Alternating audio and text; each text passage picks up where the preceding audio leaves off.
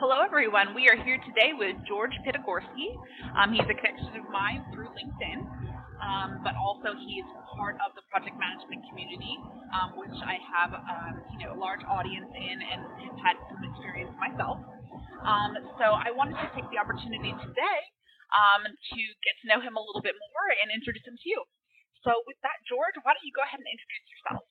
Okay, so I'm George Pitagorsky. I live in New York City, and I've been in a career that has spanned several decades, but more importantly, it's spanned the software development, enterprise change world, project management, several years as an instructional design, development, and training person, particularly in a focus on project management. And currently I'm operating as the Chief Information Officer for a fairly large segment of the New York City Department of Education.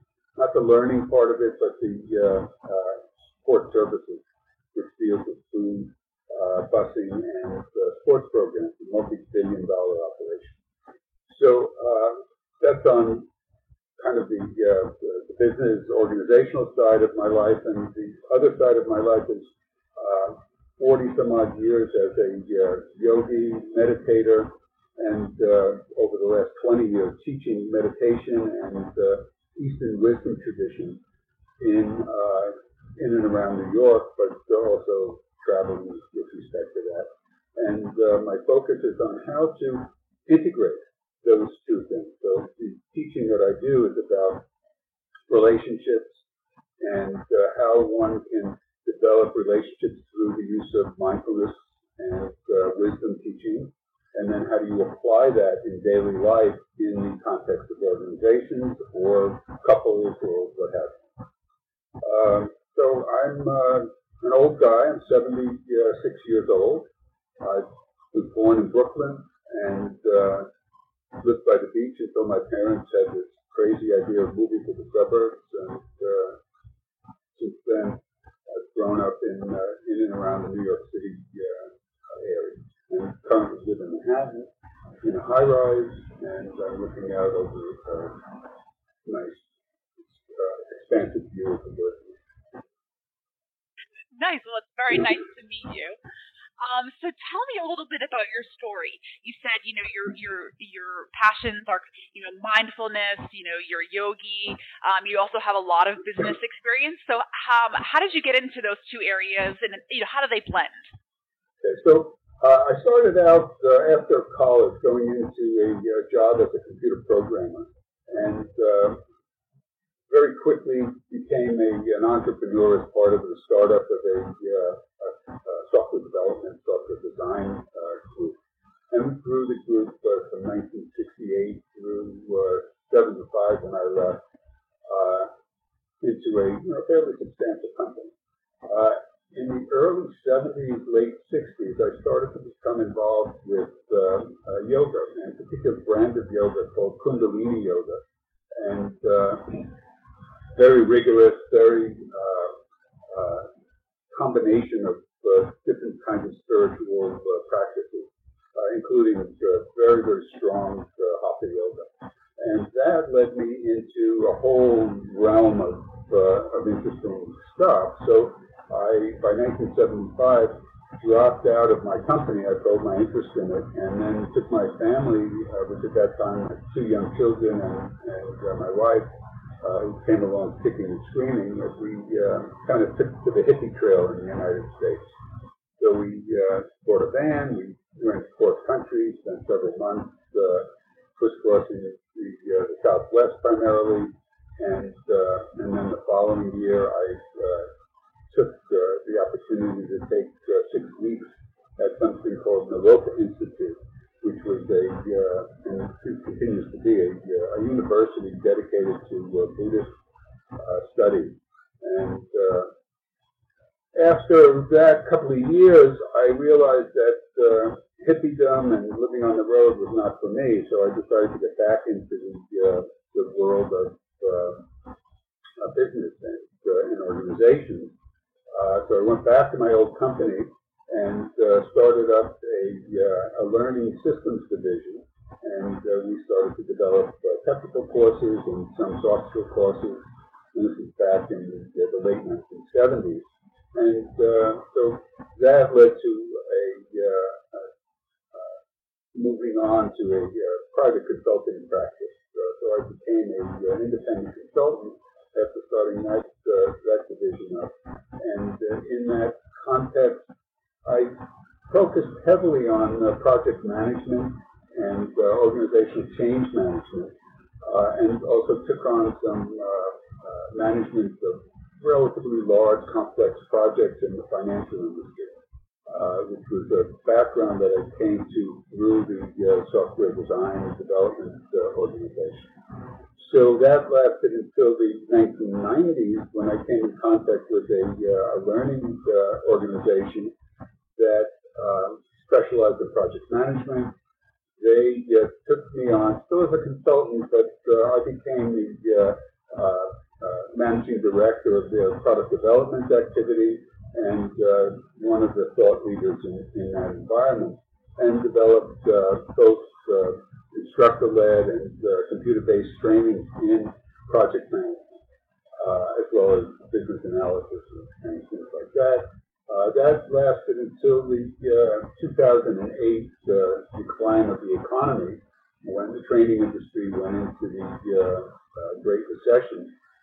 And at the same time, I came across this opportunity to go in as a consultant with the Department of Education, which this division that I'm involved with now had the desire to move more quickly into the 21st century than they had been moving. So my role there began as an enterprise architect and consultant, and then after several years, they asked me to come on board as the Chief Information Officer for this group.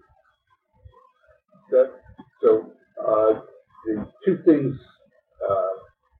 kind of intertwined with one another, because once I returned from my hiatus as a hippie, I still kept up my practices and cultivated more and more of a coaching and teaching practice in the area of mindfulness meditation and the integration of mindfulness meditation into the daily life. So myself and a teaching partner developed a course called Conscious Living, Conscious Working, which is a 5-month program to give people the ability to take these practices and bring them into their daily life. And that's been regularly taught for 15 years now. And then in addition to that, I developed some courses in relationship management, relationship skills, mindfulness-based relationship skills, as well as some other courses that are more esoteric in the area of Buddhism. Great. So talk to me a little bit more about, this idea of mindfulness and how does it integrate with work? Like, how do you blend the two? What's the advice you would give for someone who is interested in it, I guess? Right. Yeah, so mindfulness is mindfulness meditation. Mindfulness in and of itself is a capability, a mental capability that has to do with the observation of whatever it is that's occurring. And more specifically, the objective observation. And everybody is mindful to some degree or another. The mindfulness meditation practice enhances one's ability to be present and mindfully aware of whatever is occurring in and around oneself.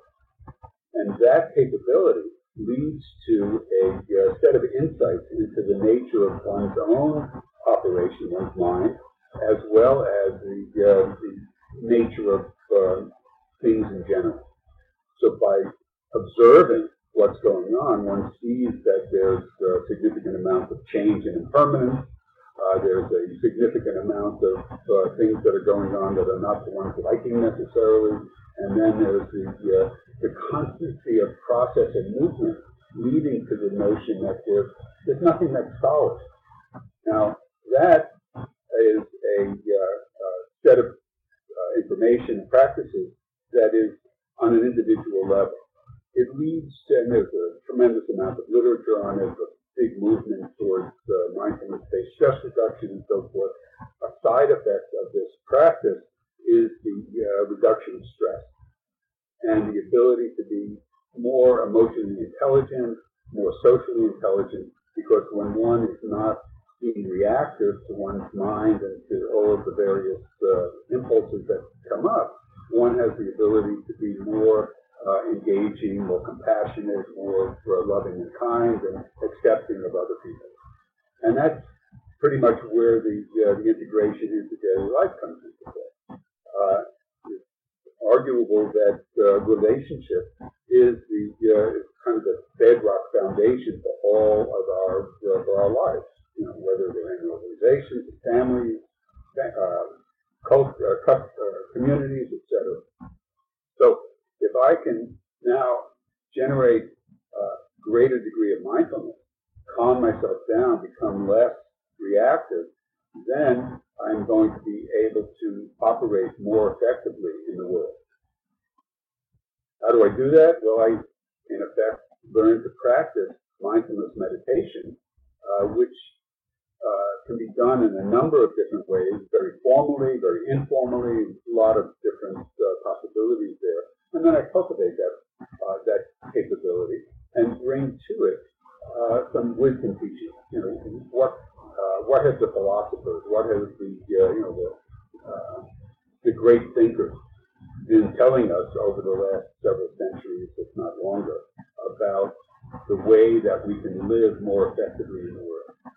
Bringing mindfulness together with that degree of wisdom now changes the whole context of one's life. Yeah, definitely, and it's really inspirational. So, what stories do you have, maybe from your own life, or people that you've worked with, where you've seen this kind of transformation, and how has it benefited? Well, just one example. Let's say an individual has some anger management problems. I've worked with myself and others in the world of technology, where you've got very highly intelligent people, super capable, but have absolutely no patience with anyone that's not as intelligent as they are. You should run into people like this, yes? So, yes, definitely. Of course. Yeah. So by working with a person like that, by teaching them the capacity to sit back and observe his own inner feelings, his own inner process, and not have to express the frustration and the anger, but instead cultivate the capacity to sit with it. And then, having been able to kind of hold back the explosiveness of the frustration, choose what to do next. So I've worked with people who have moved from the inability to simply sit in a meeting and not express people violence, but explosive thoughts and their frustration, and who have now been able to operate as not only an observer, but an observer who is now able to facilitate the meeting, even if he or she is not the leader of that meeting. So that ability, the project manager to not get caught up in their fears is another aspect of it. In project management work, what often happens is that there's a set of deadlines or budgets that have to be that one has to fit into, and because of a fear of failure, one is starting to make decisions that are not skillful. For example, putting out a product that doesn't really work, that hasn't really been fully tested in order to meet a deadline. So by learning how to, again, sit with the feeling of this anxiety and this fear of failure and so forth, and step back and say, okay, what's my best option here? One has the ability to be more successful. So I've written a couple of books to bring these things into the context of Norfolk Business projects. One of them is called the Zen Approach to Project Management. And in that book, I'm basically teaching how, or giving people the ability to use mindfulness meditation and what we call the Zen approach to again, be more capable of responsiveness as opposed to reactivity. Then my second book is a book on conflict management, which deals with the ability to enter into conflict, which is endemic in the world, and nothing wrong with it. In fact, it's a very useful thing if it's managed properly. How do you manage it in a mindful way that brings in the various techniques of communication, problem solving, decision making, and so forth, melding those things together, get to that place where we can move more and more towards win-win solutions, at the same time recognizing that sometimes you can't do that. You have to live with win-win situations. And then my third book adds on to that by bringing in the idea that managing expectations is a key to success, not only in projects, but in life in general. And in that book, I'm providing an approach to, again, engage mindfulness with a set of analytical tools and communication tools that will enable people to set realistic expectations, manage them through the course of a relationship or a project, and again, cultivate a greater probability of success. Excellent. So if someone's listening today, sorry, my son's totally sitting here. If someone's listening today and they, want to learn a little bit more about this topic, first of all, where can they find your books, and where would you suggest they start? Well, my books are available on Amazon. The easiest place probably to get them. George Pitagorsky, and I'm sure you'll put out the spelling. And the Zen Approach to Project Management, Managing Conflict in Projects, and Managing Expectations, Mindfulness Using Mindfulness. So those three books can be obtained through Amazon or any of the other vehicles. One can just go on Google or Bing it. And so that's one way. I also publish a monthly newsletter called Breakthrough. The Breakthrough newsletter is available via my website, which is PitagorskyConsulting.com, and that provides 10, 12 years worth of articles on this kind of thing. In addition, through an organization that I called IAL, that I have a relationship with, I published 3 YouTube videos on mindfulness meditation, meditation at your desk, and meditation on the way to work, walking and traveling type of meditation. So those are available there. And then there are, probably 6,000 books by other people who are writing about mindfulness, meditation, and its application. Excellent. That's awesome. We'll post all the links so that everyone can access your information. So we're getting to the end of our time. So if there was anything that you wanted to leave, the listeners with today, what would it be?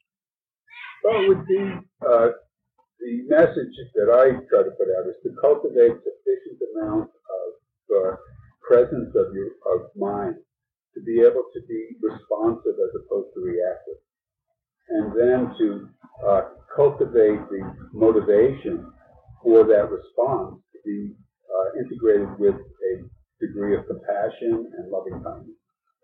And based on that, one can then apply and do whatever one needs to do, whatever the environment is. Well, thank you very much for speaking with me today, George. It was great to get to know you a little bit more. My pleasure. Thank you for having me on. Oh, absolutely.